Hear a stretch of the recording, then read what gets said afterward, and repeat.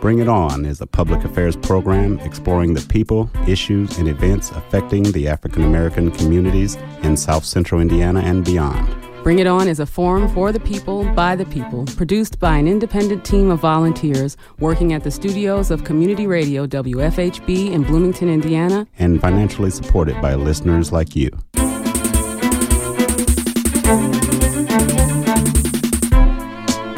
Good evening. I'm Jim Sims, and welcome to Bring It On, a multiple award-winning show in our 13th year as Indiana's only weekly community radio show committed to exploring the people, issues, and events impacting African Americans. And good evening. I'm William Hosea. In today's special broadcast, you will also hear about events of interest for the African American community, all in the next hour on Bring It On. But first, there are certainly vibrant, contentious, and bewildering times in American politics. Can we say that three times real fast? Yeah. But whether in the local, state, or national arena, the horizon is changing in politics, and the implications could not be more serious. One major discussion point surrounds an anticipated voter backlash in this November's national midterm elections. Also, the contention surrounding Indiana's primary senatorial contest featuring Mike Braun, Todd Rokita, and Luke Messer is remarkably contentious as these three are vying to face off with incumbent Joe Donnelly. Additional current events include the efforts by the state to take over the school districts of Muncie and Gary. Also, a long-standing debate over offender voting privileges has yet to be resolved. Related to these and other relevant issues is a concern over how we leverage and harness the black vote. The black vote. So joining us to unpack these issues are Mark Fraley, chair of the Monroe County Democratic Party, and Indiana's own Dana Black, deputy chair of the Indiana Democratic Party, and Robin Winston, accomplished business leader and a skilled political strategist. So, Mark, Dana, and Robin. Yeah. Welcome to Bring It On. Thanks for having us.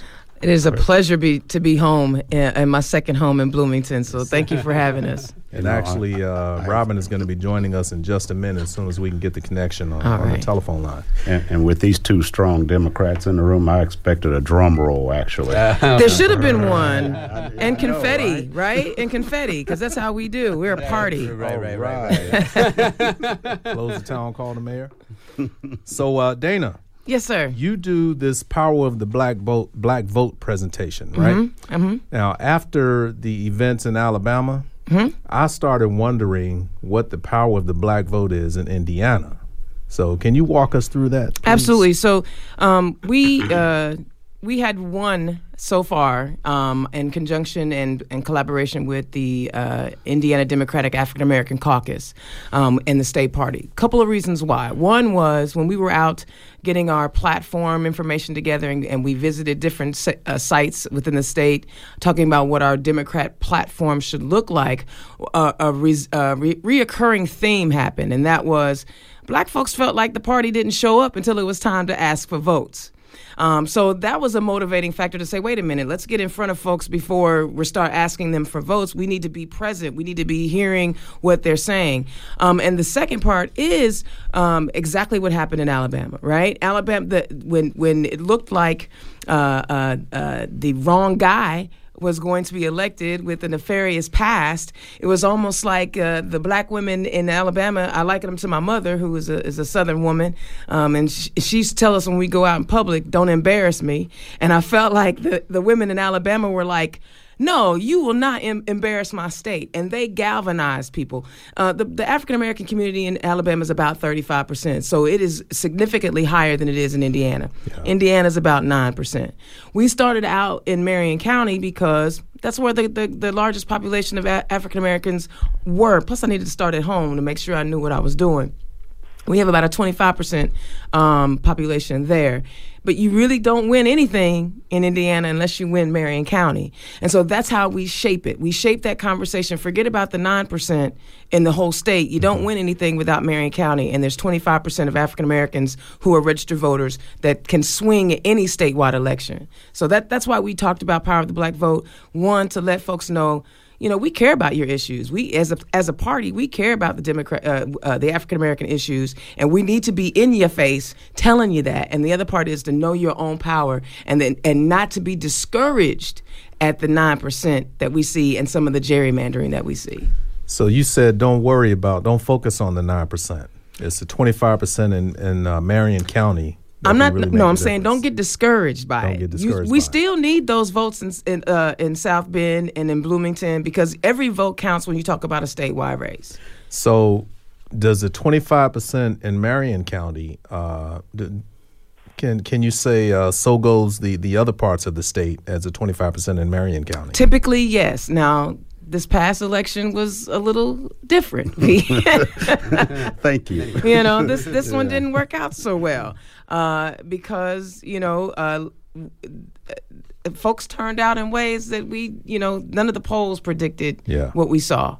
I was on the ballot, and so it didn't turn out the way we thought it would. This 2016, it was an anomaly. Let's just call it what it was. Just like 2008.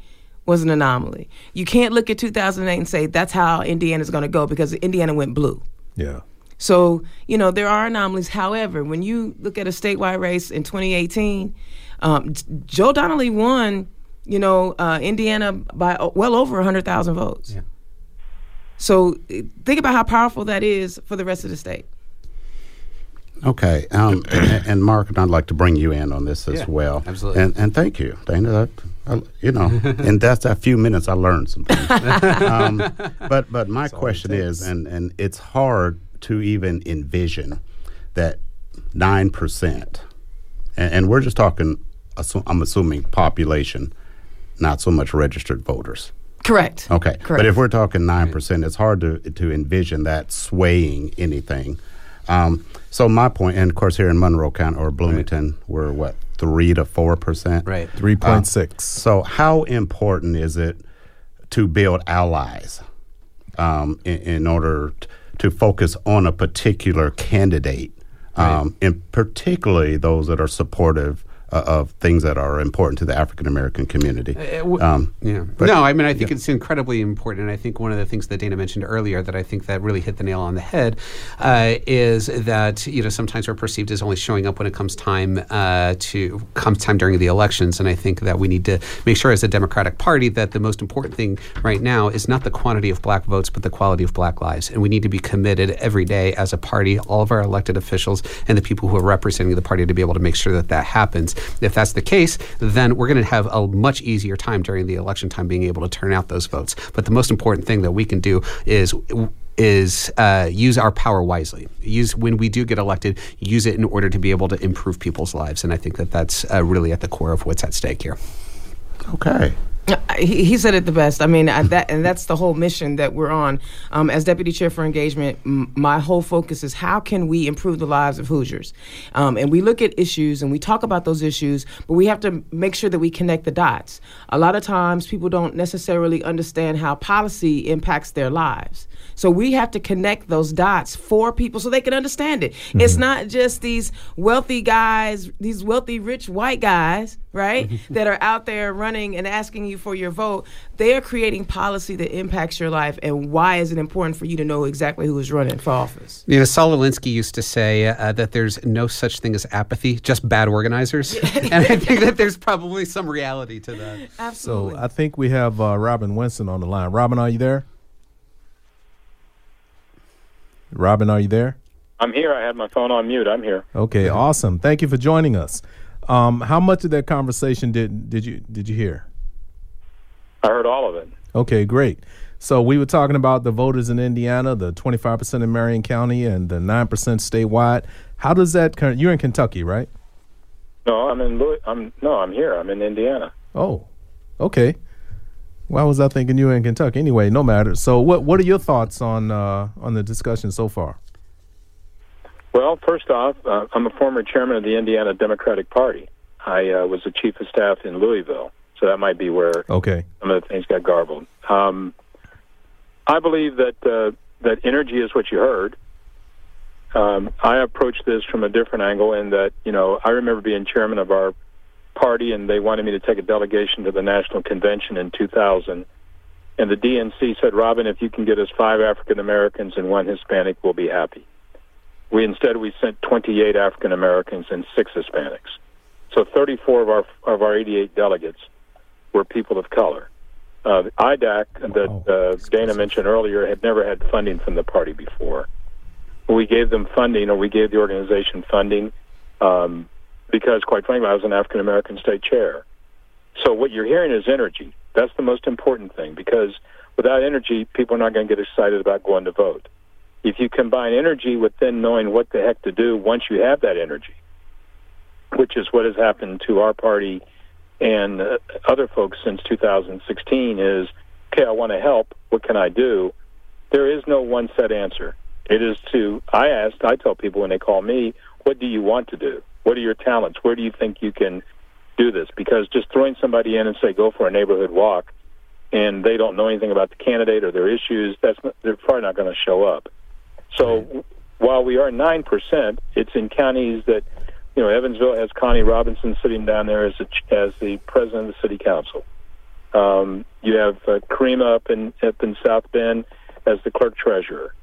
So getting engaged and involved in the machinery of the party is important, but also not forgetting that our number one priority is to bring more folks that look like us to the table and have them involved. And I think what you're hearing is the energy's there, the motivation's there. There's no one set rule. When people call me and say, what do I do with these 200 women that just got back from Washington and they want to do something, I say, ask them what they want to do and how they can be involved and what they think. Because just telling them, come in and bring the bean dip for the holiday party, that's not going to work. Yeah. you have to have everybody involved to their limits. There's a lot of talented people out here. Absolutely. A lot of talented people. And we ought to tap all their strengths. So that's what I would say in response to that. Okay, and for the benefit of our listeners, that was Mr. Robin Winston, an accomplished business leader and a skilled political strategist. And former chair of the Democratic Party. Former chair of the Democratic Party. Again, we learned some things on this show. And I'm sure there's... Don't make it seem like I was chairman when Frank O'Bannon was governor, but I'm not some old codger that doesn't know what's going on. We're still very active. So. No. You heard it from Dana and Mark. I mean, the activism. That's the number one thing is the activism. Mm-hmm. Speaking of which is a great segue into... are we able, and any of you can comment on this, to capitalize on the swell of our young activists, our high school age, and particularly with some of the gun issues?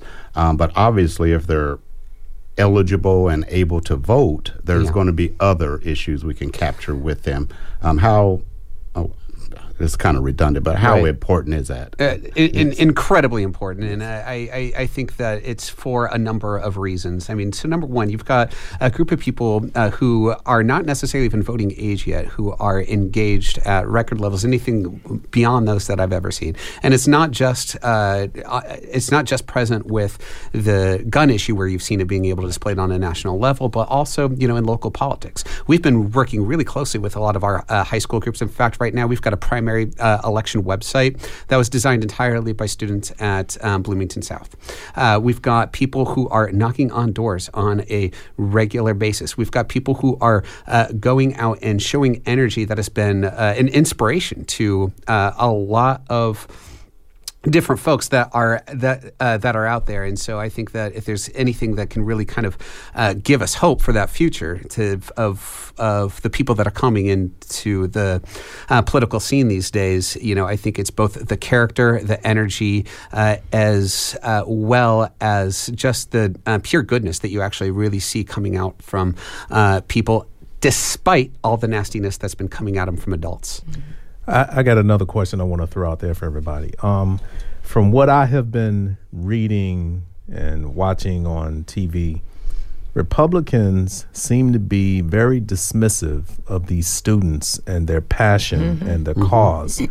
So how dangerous is that going to be in November? If I may, when it comes to what humans need, when has the Republican Party not been dismissive? When we talked about voting rights and the rollback that's been happening over the last several years, they've been dismissive. When LGBT folk were talking about they wanted to get married and have equal opportunity and equal access, they were being dismissive. So that's pretty much standard for the course for our Republican colleagues. Yeah. The human aspect of what they're elected to office is all about. Second of all, I think they're being dismissive to their own detriment. These folks will have long memories, right? And we're creating a generation of folk who are like, when are you going to care more about me and my life than you do owning a weapon or an assault weapon? I mean, obviously the Second Amendment protects everybody's right to own a firearm, but they're asking the question of, you mean to tell me the NRA has got you on lockdown so much so that my life, it doesn't matter as much to you as the NRA donation that you're getting? And they're reshaping and reframing the argument. No longer is it just you want to take my guns. No, it's not a matter. No, Democrats have never wanted to take anybody's gun. Right. And I've, in fact, after I started running for office, I met more Democrats who were gun owners than I ever imagined in my life. What they are saying is, when are you going to be proactive about protecting my life? And look at the Republican Party out of Washington. Most of them got their tax breaks, and now they're retiring. Right. They stepping aside. They're going away. And so, they got what they wanted. They got their significant tax cut. They, super wealthy people. And they could care less. It wasn't a concern. Now, what I do find interesting is most of these shootings are happening in all types of schools. So elected officials, you have children in school. You mean to tell me you're not worried about your child? It's not relegated to any one type of school. It is every school, unfortunately, that could become the next mass shooting. Why wouldn't you be concerned about your own kids? Because they haven't been touched by that yet. Not yet. Well, I mean, you haven't heard. I mean, other than who was it? Steve Scalise that got shot on the ball field, but I haven't heard about any of them having children who were exposed to that danger. Yeah. In the schools. And if we could bring Robin in. Robin, you've been hearing that conversation. The importance of young activists, particularly with voting and I'm thinking about what motivates engagement overall. What motivates engagement overall is access. What we're working for, we have a 501c4, and we tried to take on, and ultimately we were successful, but not at the level and the time that we wanted. Marion County, Indiana has one early voting location. It's in the city-county building through a magnetometer, and I would challenge anybody on this phone call, I don't care what clout, speed, whatever you think you have, to find a parking place near the city-county building at 10:30 in the morning. That you have to almost pay for. Impossible. Then you make your way in there. You have to go through the same thing the people. Now, you can go around a side door, but you have to know that side door is there. You go right through a magnetometer, then you go in and you get in the line and you vote. And if you're pressed for time, maybe you just can't saunter out of your office.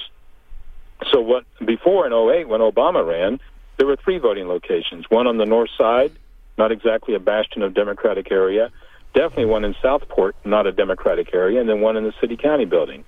But after he won by over 120,000 votes, amazingly, they kept him open for one more year so they could vote for Eskenazi Health to have a new hospital built. But come 2010, it went from 3 to 1. And who's been the biggest person voting against it? Of a 3-member panel, 2 of which are Democrats, consistently the Republican has voted against that access. You heard earlier talking about gerrymandering. I mean, I like the comment. I don't believe, and I didn't believe as chairman, and we were very successful because we didn't believe that there's one answer for every single question. You do need, just like Dr. King needed activists, he could convey a message, but he still needed people out there that were active and being involved. We still need that in our party. And what we have to watch out for the youth in our party is that they don't run into some Byzantine, archaic system that will tell them there's no room for them. Absolutely. That's what we have to, David Axelrod tells a story about going to see somebody, and they said, well, we don't take anybody that doesn't come from somebody, when he was trying to get involved in the daily political machine in Chicago. We have got to make sure that doesn't happen. And so, once again, I've encouraged young people. We have a program that we fund through the party. Here's what was happening before. They would pick 40 kids. I said, what about the 174 that didn't get in? Well, they're not in. I said, that could have been me, could have been Dana, could have been Mark, could have been anybody. So we automatically tell 174 kids, there's no room for you in the party. Mm-hmm. So we extended that and kept that open. Now 80-some of that 174 elected to still stay involved, but in the past they'd have been kicked to the curb. So we have got to be inclusive, and we have to listen to what they want to do, and we have to adapt to what they bring. I mean, our staff runs circles around me on social media.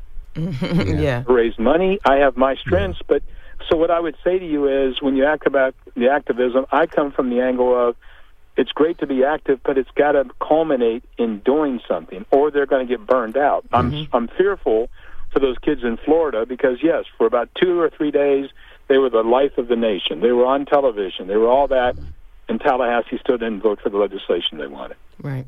Dana, you know, so like what we have to do is not let our foot off the gas. Don't say, "Oh, well, it didn't work, so forget it," and then disappear. We got to keep. You can't be a student activist if you're not active, and we've got to make sure that we keep that activism alive.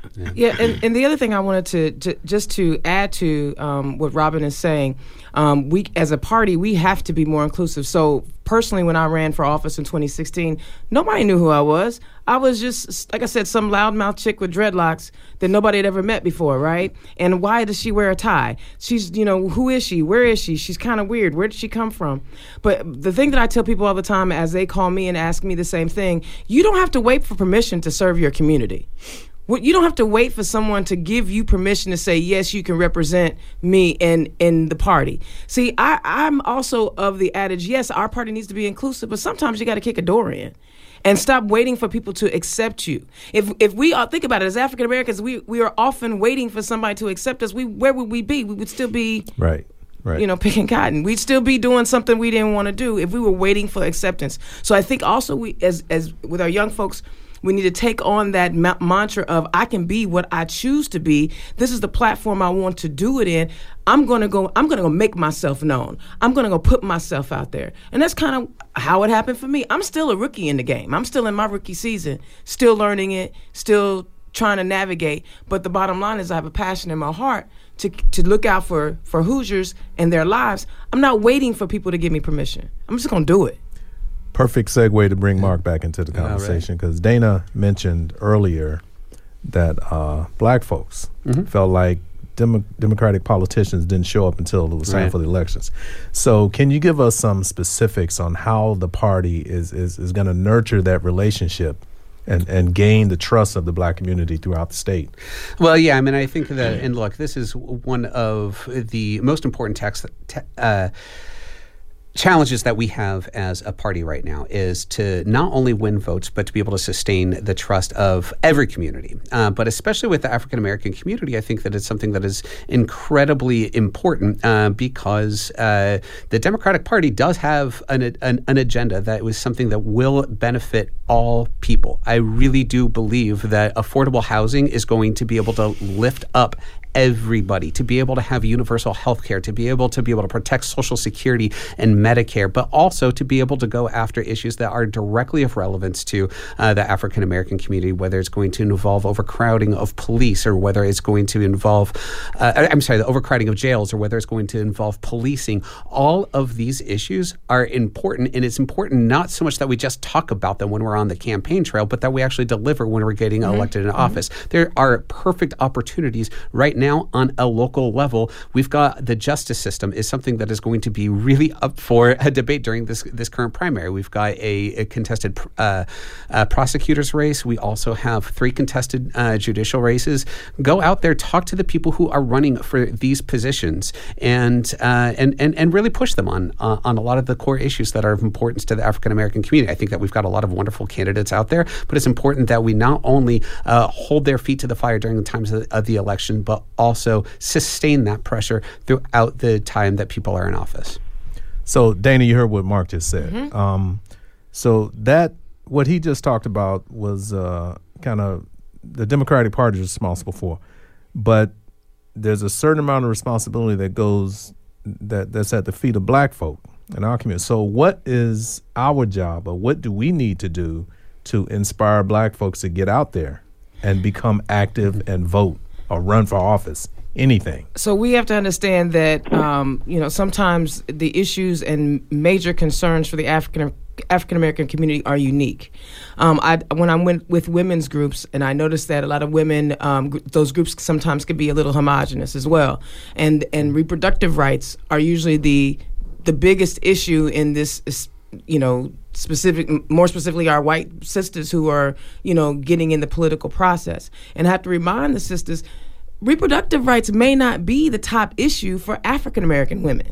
You have to find what those are. For African-American women, it may be the fact that their son might be shot innocently. So you can't just dismiss the fact that even though we are all one party, each issue might be slightly different, or the most important issue might be slightly different. And you have to be willing to actually acknowledge, address, talk about, bring to the forefront what those issues could be that are unique. We know that the Hispanic community, when I had a chance to talk to some DACA folks, I was like, I know that immigration is important, but that's not the only issue in the Hispanic community. I need to know what those things are. And so we have to be willing to recognize that all black people ain't the same. We don't all have the same issues. We don't all have the same concerns. We all don't have the same economic background. And we need to be willing to understand that we are as eclectic and as much of a kaleidoscope as any other culture. So stop lumping us all together and saying, well, he said this, don't you agree? So there's a couple of things. Understanding that what's important to black folks may not necessarily be what's important to white folk, and understanding that all black folk ain't the same.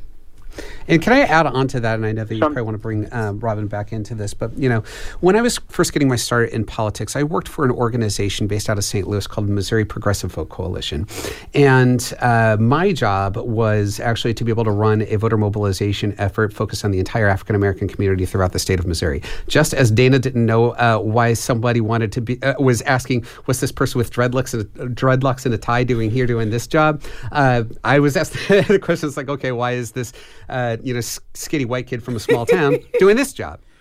And I still don't necessarily have the answer to that question, but what I can tell you is that, the people that were out there doing the voter registration, that were knocking on the doors, that were going out and pushing people to the polls, we had an entire team of people that came from predominantly low-income African-American neighborhoods. And one point this was around the 2004 election season, one of my staffers, I just heard her start bursting into tears. And she came to me and she said, my son is in Baltimore and he just got shot in the face. And obviously it was, okay, well, you need to be able to go and deal with that. She comes back 4 or 5 days later, and I said, "What are you doing here? You need to be out there, with your kids." She's like, "No, it's because of him that I need to be here doing this." Right. And if we have that many those people who are putting that kind of effort into and to being able to put their personal lives aside in order to be able to make sure that we get the right people in office, then the very least that we can do is to conduct our politics in a way that's worthy of their expectations. Okay, Robin, I know you're still there, and we'll change just a little bit. We've been talking about being inclusive, and I think it's not quite a buzzword, but it's one of the things that we hear a lot. But it's been my experience that in order to be inclusive or to be invited to the table, that's not quite enough. There also has to be shared power. And I'm not so sure many people quite understand that. So just to be invited somewhere, it's better than I guess it was. But to be included means to me to share the power, which kind of focuses more on the local politics, which we'll get to in just a little bit. But I'd like to hear your thoughts on that, Robin. What you think about that, the inclusive part. Well, I have worked hard to make sure that we're at the table, but you have to understand why you're at the table, and you have to have a rationale of what you're going to try to do once you're there. Bill Crawford used to say, you know, if you're not at the table, then you must be on the menu. Mm-hmm. And the fact of the matter is that we need to make sure that people are empowered enough to know what they're there for. Reaching out for goals that are attainable. For example, we just the other day looked at the Indiana statute on abortion being rolled back. Mm-hmm. Yeah. Okay, that's great. But we got to inform people that how do you think that gets rolled back? That gets rolled back because you have a Democratic president that appointed some of those Democratic federal appellate court judges. Right. Connecting the dots. You know, what is quietly going on right now in the Trump administration is very dangerous, because we are seduced each evening by MSNBC about what he wore, whether Melania smiled at the Bush thing. That's all well and good. But the fact of the matter is, once again, regulations are being rolled back, extremely record numbers of conservative federal judges that will be making decisions on voting rights, gerrymandering, busing, funding for programs are being appointed. So I come back when I try to talk to high school students, I try to talk about things that resonate with them, so they have a reason to be inclusive. Rarely are they going to sit down and talk about the national debt. But if you start talking about student financial aid, you start talking about employment opportunities, the things that I think do matter, that we have tested, and I have tested not only by polling, but by being in the classroom and actually listening, I think that's one way to do it. But I still come back to what was said earlier, and that is, you know, we have to have a conduit for all of that energy. And Dana's exactly right. I've certainly done it. Here I am, a former chairman, and still have people that we help are not always the people that are the anointed ones by a particular party, by our party. What I ask my Republican friends, though, is this. As much as we malign ourselves in our party about you only see us at election time, I often remind folks you never see them at all. Right. So it's one thing to say, well, you come around here, we only see it at election time, and I invariably say, and have you seen any of these people at all, ever? Ever. Church? Right. Ever in your church. You're going to give us grief about, well, you all don't do enough. You know, if I was in a party and our nominee for president used the N-word to describe us as a voting bloc, I wouldn't be a member of the Democratic Party, not for 1 hour or more. Right. But yet they will stand there and let their president denigrate first the 16 people that ran against him, and they'll let them denigrate all factions and parts of our country, and they stick with them. In many other countries. Right, but they stick with them. So what we've got to do is say, look, everything is not perfect, but it sure as heck is a lot better than what the other guys are offering. Absolutely. That is true. And but they gotta have. You gotta ask them what they want. You gotta ask them what they want. I don't know what's in the mind of a 21-year-old or a 20-year-old person until I ask them, and a lot of times I'm shocked. And we can't malign what they want to be. So in closing, We've got to ask people what they want. We've got to have a conduit for that energy. They may be on a phone bank walking a precinct because they care about climate change. Right. At the end of the day, guess what they did? They walked the precinct. They may not care about the long traditions of our party. That's fine. But some might be there for Title IX. Some might be there for any number of reasons. I've certainly listened and been surprised how well-versed people are in explaining why they want to be involved. We just can't deny their involvement. Absolutely. Okay, and to continue this just a bit, I am convinced that most fundamental changes will happen at the local level. Mm-hmm. There is direction at the top and some ideology and platforms and that sort of thing, but the work is done locally, I do believe. How do we harness that and build relationships and build partnerships and allies, maximize the African American and the minority, some disenfranchised votes? What is the best way to do that locally?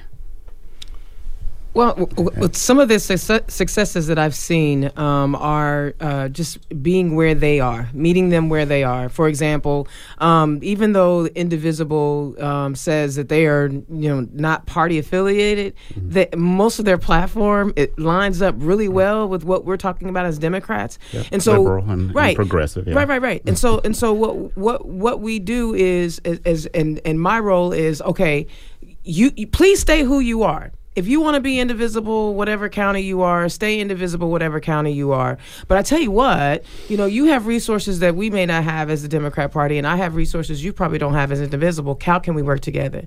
And so sometimes you can't come up with everything on your own. There's no one entity that's going to be able to fix everything. But if you have these local indivisible groups or these, local resistance groups or whatever they are that are already doing positive things and they've attracted people, partner with them.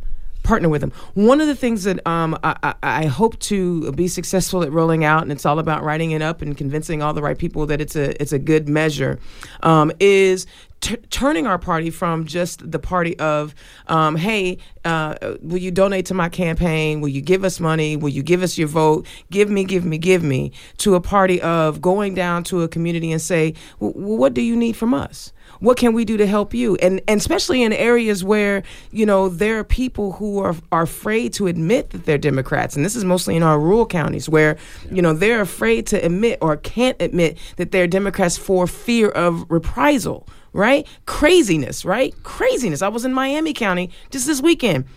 They're talking about people can't donate because their names will show up on the list and they could lose their jobs. We need to go in these communities, put our Democrat T-shirts on, and ask them, what can we do for you? Now, is it going to get us votes in 2018? Nope. Is it going to get us votes in 2020? Nope. But we've created relationships in those communities because we're going in and we're helping, because we say we are the party of the people. We say we are the party of the marginalized. Then we need to be out there rolling our sleeves up sometimes and doing the work that needs to be done. If it's, doing a clothing drive in Scott County because the opioid addiction is so bad that these children are being neglected and we already know DCS is in shambles, why aren't we helping these kids who need help? Maybe sometimes some of our farmers have run into a little bit of problem and they have barns that really need to be torn down. Why can't we just go out there and tear down a barn? I'm talking about physical work. I'm talking about rolling your sleeves up and getting busy, because that's what the Hoosiers are doing. They're getting out working every day. They're trying to make a living for themselves and their families every day. We as the party have to match them, and we have to meet them where they are, but we have to do it and be proud that we're Democrats. All this shirking around and I'm a Democrat. No, we need to say it loud and proud. And then when it is time in 2024, and we've created a generation that goes, well, I'm going to vote for them because they've been in my neighborhood. They've been helping us out. They've been doing positive stuff. And every candidate who wants to run as a Democrat should want to do these things, because now you're connecting with the people who will be voting for you. So to me, that's how you do it, in my opinion. You get out there and you be where the people are. Everyone has a role, though. Just like Robin was saying, everybody. There's some people who are really good at fundraising. Some people are really good at organizing. And some people are really good at just connecting with people, building relationships. And sometimes building those relationships means you got to get your hands dirty. I could not agree more. I think that we spend a lot of time always thinking about the very next election or the next election or the next election, and really sometimes the best use of our funds, the best use of building our grassroots infrastructure could be actually put towards building those relationships over the long term. Absolutely. One of the things that the Monroe County Democratic Party, what we did last year, we had an entire year in which there was no elections, right? We get that once every 4 years. And I remember that. We built, yeah, right, exactly. It was a long year. It was a long year. Jim happened to be elected that year, but that's a different story. You're the one person elected in the non-election year, so we can actually be grateful for that. But, we had a whole year in which there were no elections. And so, but we had a lot of engagement. We had a lot of energy. So one of the things that we did is we had an entire off-year canvas program that we called Your Voice Matters. And the idea is that we actually just dispatch people out to neighborhoods to be able to go knocking on doors and to ask people, what would you like to see out of your policymakers? Just have these open-ended conversations. And normally we go door to door and tell people to vote for candidates, and we tell people, don't stay at any door longer than a minute. You want to be able to maximize the number of time. Here we wanted to maximize not the number of doors that we knocked on, but the quality of the conversations that we were having. So we went door to door and just be able to talk to people, ask them what their concerns are for policymakers.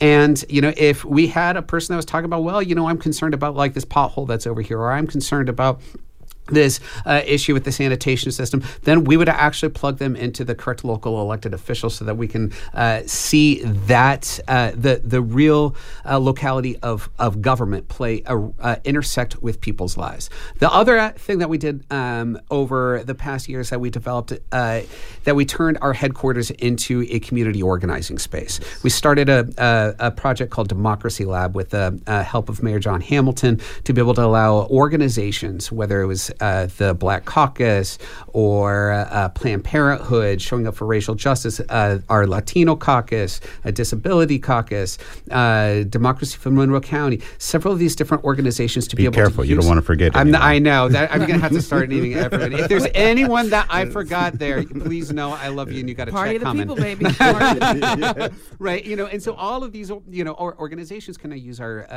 headquarters in order to be able to have a meeting space, but also in ways to be able to coordinate, to be able to collaborate. And we also have a media lab set up that we're going to have the opportunity for people to be able to record their own web videos, to be able to record their own podcasts. Really what it's about is the Democratic Party can be able to create a space in which everybody can be involved. Dana said sometimes you'd be able to have to kick in a door. We want to preserve our doors, so let's open them. Let's keep them wide open. I agree. Come on in. We want you to be part of our democratic community. And I just want to add one other thing to that. The other part of getting Black folk and anybody else involved is education. So we already know that public education is under attack on multiple levels. But one of the things that's happened is we stopped teaching civics in school. We stopped teaching how our government works in school. So a lot of people are disengaged because they just don't know. One of the things another program that we're working on, and I love it because all Democrats are doing amazing things in 92 counties. Trust no one believe that.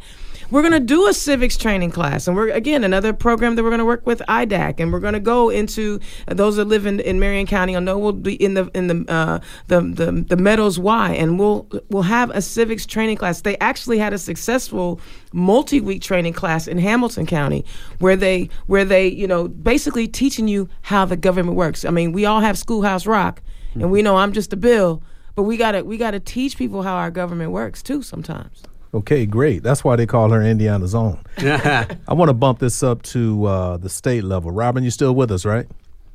I'm still with you. Okay, so we got Todd Rokita, Luke Messer, and Mike Braun really, really duking it out so they can go after Joe Donnelly and after the primaries. So let's try and look beyond that. So when we do get to the general election, what are some of the major issues that the Democrats and Republicans are going to face off on as far as the state of Indiana is concerned? Okay, so let's step back. Let's go back to the political part of this deal. Joe Donnelly needs to bring Barack Obama to Indiana. Thank you. Come on.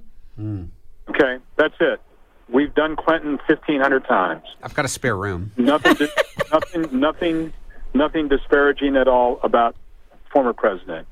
But we have one guy that left us with our best healthcare system ever, more jobs, a stellar record on integrity, more diversity than ever before.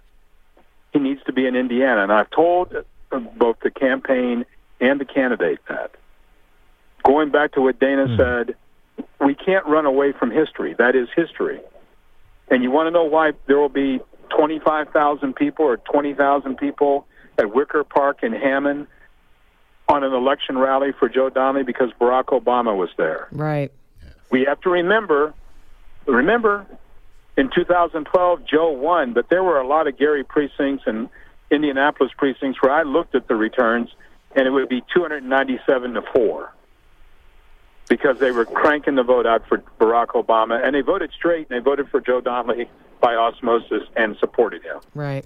So let's not run away from President Obama. Right. That's what you're going to hear tonight in a debate between all these guys who I don't understand. I mean, clearly they're reading their polls that say 80-some% of the Republicans still support Donald Trump, but they are overtly saying Donald Trump.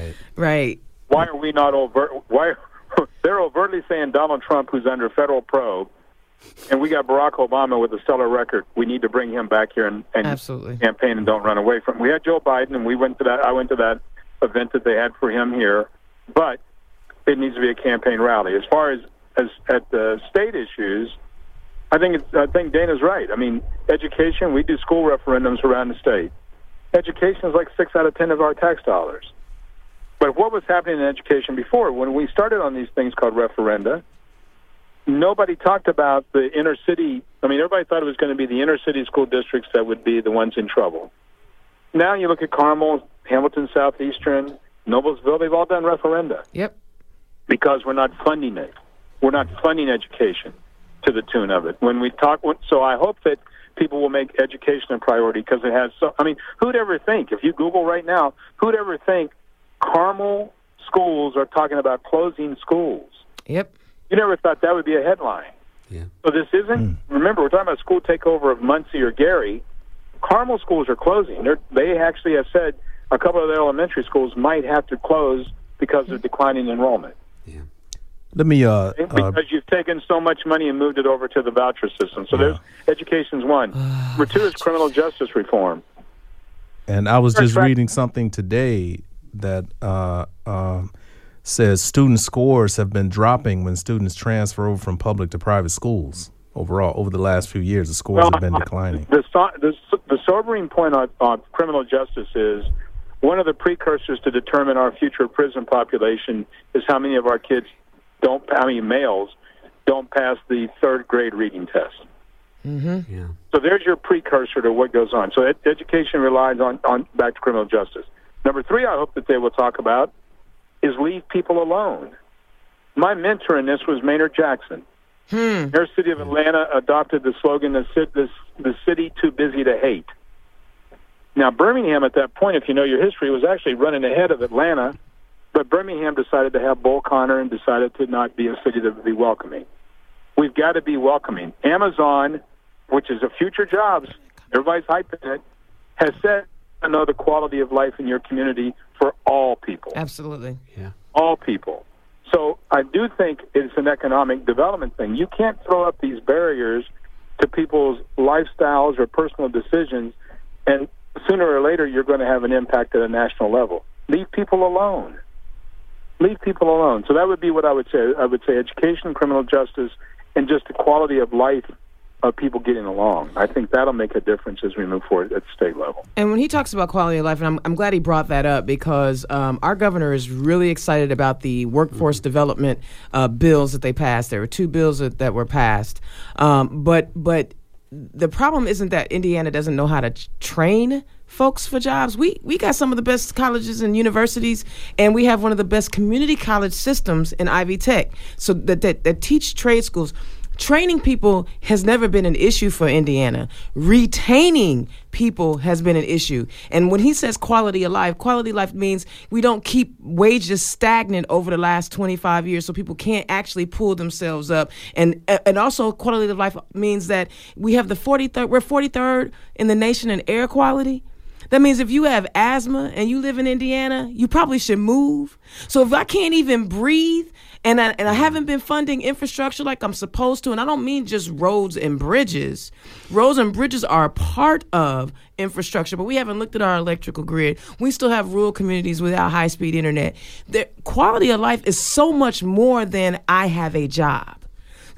I want to be able to. Evansville is a cancer pocket. Why is Evansville a cancer pocket? It's a cancer pocket because there's 4 super polluters, and that's measured by how many particles they emit into the air, are in a 30-mile radius. There's only 22 super polluters in the whole nation. 4 of them are in the 30-mile radius of Evansville. Yeah. Wow. So quality of life, I'm glad he brought that up because it's not just, I got a job, I'm happy. No, it's how do you want to live? We don't have mountains, right? We don't have any mountains to climb. We don't have any real beaches, no oceans. So what is going to attract people to come to Indiana and make them stay here? We've got to fix these quality of life issues, including leaving people alone. I like the way he said that. Leave people alone.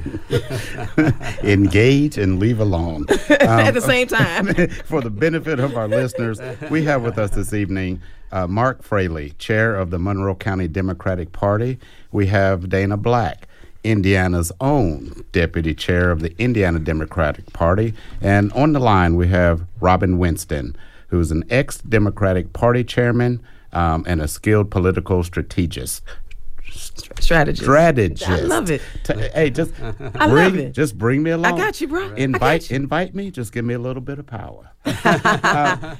Well, don't forget now, Robin talked about, he was the former chair. That is power. Yes. But also Miss Cordelia Lewis Burks has been a vice chair for the state party for a very long time. This is an African-American woman who has a lot of union and labor ties. Right. Yeah. So there are African-Americans who are at the table and have decision-making power. Trust, don't believe, the problem is that, we thought we worked in a silo, and we are getting out of that silo. Yeah. We're getting out of that silo. But there are people of color sitting at the table, and she's not a part of a caucus like the African American caucus or the Latino caucus. Mm-hmm. She is the vice chair of our state party and has been so for quite some time. And that's good. And obviously, we could have 3 or 4 or 5 shows on this. But to come out of those silos sometimes means you get smack dab in the face with issues of privilege, some institutionalized things. And so you have to learn how to navigate those and again, find out who your allies are and where your support lies. And property caps with regard to public education has not been a good thing either. I feel for some communities who either couldn't or wouldn't vote in a referendum for their schools. And they are seriously hurting. I think we're pretty well blessed here in Monroe County, even though we could talk about some other things on accountability and that sort of thing, but we are blessed with that. But one of the things, the party that's in power, when we're talking about gerrymandering and things such as that, and the Democrats did it as well over history. Sure. And I think that we've learned a lesson on that. If we could get a non-objective group or courts or citizens to get a fair and objective districting, that's going to require compromise. And I'm wondering, how difficult do you and Robin, you can join on this as well. How difficult do you think it'll be for, on the other side of the aisle, compromise? Are we willing to do it, and how much do we expect those in disagreement or opposition to do as well?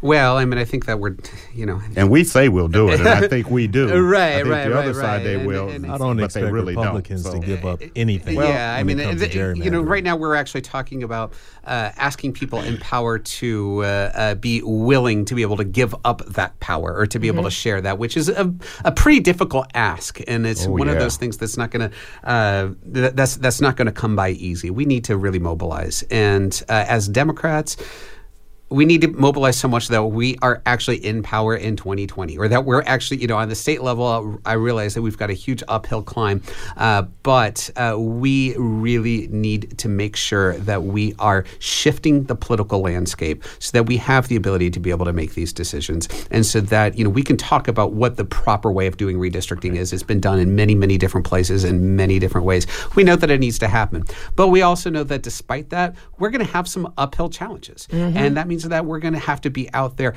Yes, we need to be able to persuade people to be able to vote our way, but we also need to make sure that we are out and reaching out to a lot of marginalized groups, whether that's young folks, whether that's African Americans, Latinos, new citizens. We need to change what the map looks like. We have to be able to reinvent the map using our own grassroots political infrastructure and not rely upon Republicans in the state legislature to be able to just willingly give away their own power. And the biggest reason why the General Assembly has been so reluctant to even take on gerrymandering, it's come out of the House a couple of times, and I think sometimes it's symbolic because they know once it comes out of the House, it's going to die in the Senate. Yeah. And why does it die in the Senate? The senators, it's 41-9. It's 70-30 in the House. It's a supermajority. It's 41-9 in the Senate. The senators in the Senate say the reason why they are not interested in taking up redistricting as a whole is because they might have to compete against each other. Can you imagine that? The whole point is to compete and run and convince people that your policies and you want to represent them. But they don't want to take up redistricting because you might redistrict this and we be in the same district. Oh my God, I'll have to compete against another Republican senator. See, to me, that's chicken. man. That's straight up, cowardice. And why would we want these cowards to represent us if they're not even willing to compete against each other? If your policies are on point, what difference does it make? Stand up and compete. Yeah, we only got a couple minutes left. Go ahead, Robin. It's okay. I would say that you heard the activism, and that's absolutely important. I'm also working, and we got it through the Senate this time, 39-10. Basic things like a no excuse absentee ballot bill. Yeah, got it through the Senate. There's only 9 Democratic senators, so you can do the math. 9 Democratic senators, but we got it through the Senate 39-10. It didn't go anywhere in the House. Now, what does that mean? I called it my IKEA Parkway bill. Wow. People trying to go to vote in Hamilton County are stuck on the IKEA Parkway at 5:45. They can't make it home to vote. And unless they can vote in the morning, they're not going to vote. I'm talking about Hamilton County because I had to go, Dana, right at their base, they didn't care about a person living in Center Township not being able to make it home to vote. I had to point out that there are people, if you look at I-69 or 31 or the arteries into the suburbs around us, they're gridlocked. Absolutely. At rush hour. So that's a mechanic. We closed the polls. I grew up in Pennsylvania. Our polls were open until 8 o'clock. They closed the polls here at 6. Mm-hmm. Think about it. With the working people that we've talked about, 6 a.m. So what do? You go to work early? You go to vote early, then hustle and get to work because you got to be there by 7. Well, that's hard to do. You don't get off work till 5. Can you get home by 6? Nope. So there are impediments that are just institutional impediments that have been put up that we've got to knock down, while at the same time talking about just the fairness of the lines that are drawn. But the lines are important, but my gosh, just think, right now to be vote by absentee ballot, you've got to meet more criteria to probably be confirmed by the U.S. Senate. So it's hard to be able to do that. It's also hard to do it when the daggone poll closes at 6 o'clock. Absolutely. And don't have to pick up kids. Make a combination of those two. Now, Marion County, we talked about it earlier. We now have gone from 1 early voting location to a ton more, but they won't happen until 2019. Right. And there are going to be 300 vote centers across the county in 19. So much like your ATM, you don't have to be in your precinct to vote. You'll be able, if you're downtown, go over to a vote center, vote, and go back to work. That will help, I think, on turnout, but we've got to educate the public about them. Absolutely. Okay. How can we work together? I'm going to keep that. That was offered by Dana. See, she's looking back. Where is that from? That's what happens when you do it. That's not an interview question. Some talk about it and some be about it. Right, absolutely. That's kind of like one of my slogans. Don't talk about it, be about it. Because I come from that generation. You know what I'm saying? There you go. And Dana's eminently quotable. Please. Well, ladies and journeymen, we have about 2 minutes left. So I'd like to go around the horn and give each one of our guests a chance to communicate some final thoughts. Dana, please. So being the deputy chair of engagement means that I need to get to where you are. My Facebook page is wide open. I am easy to find. And again, I kind of stand out. I don't really blend in. If you want to be engaged, connect with me. My email address is dana@indianazone.com. You can find me on Facebook. I want to help you be the best you can be. So just reach out to me and let me know how I can help. We have a lot of work to do this year. Awesome. I'd like to point out that in 2012, we put in one hell of a grassroots energy, and we elected Joe Donnelly. When we elected Joe Donnelly, we put another seat in the Senate, and one vote in the Senate prevented 24 million people from losing their health insurance, right? Because Joe Donnelly was there siding with us from the very beginning. It's important to know that our grassroots energy is going to be equally important, if not more so, because we've got to build a firewall up against the Trump administration. So get out there, be engaged, contact Dana, contact us at the local party level. We want your voice, and we want you to be part of this effort. Robin, last few seconds are yours. Piggybacking on what Mark just said, watch the Republican debate tonight, and you will be in line to volunteer for Joe Donnelly. We want to thank Mark Fraley, chair of the Monroe County Democratic Party, Dana Black, deputy chair of the Indiana Democratic Party, and Robin Winston, former chair of the Democratic Party and accomplished business leader. Our show's producer is Clarence Boone with help from WFHB News Department Director Wes Martin. Our board engineer is Chris Martin. Our original theme music was created by Jamil FM with additional background tracks by David Baker. For WFHB, I am William Hosea.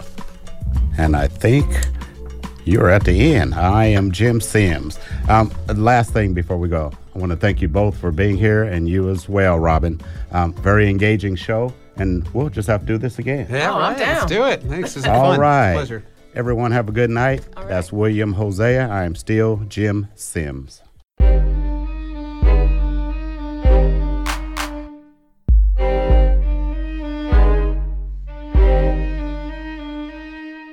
You've been listening to Bring It On, a volunteer-powered production of Community Radio WFHB in Bloomington, Indiana. Bring It On is your forum for open dialogue on the people, issues, and events affecting the African American community in South Central Indiana and beyond.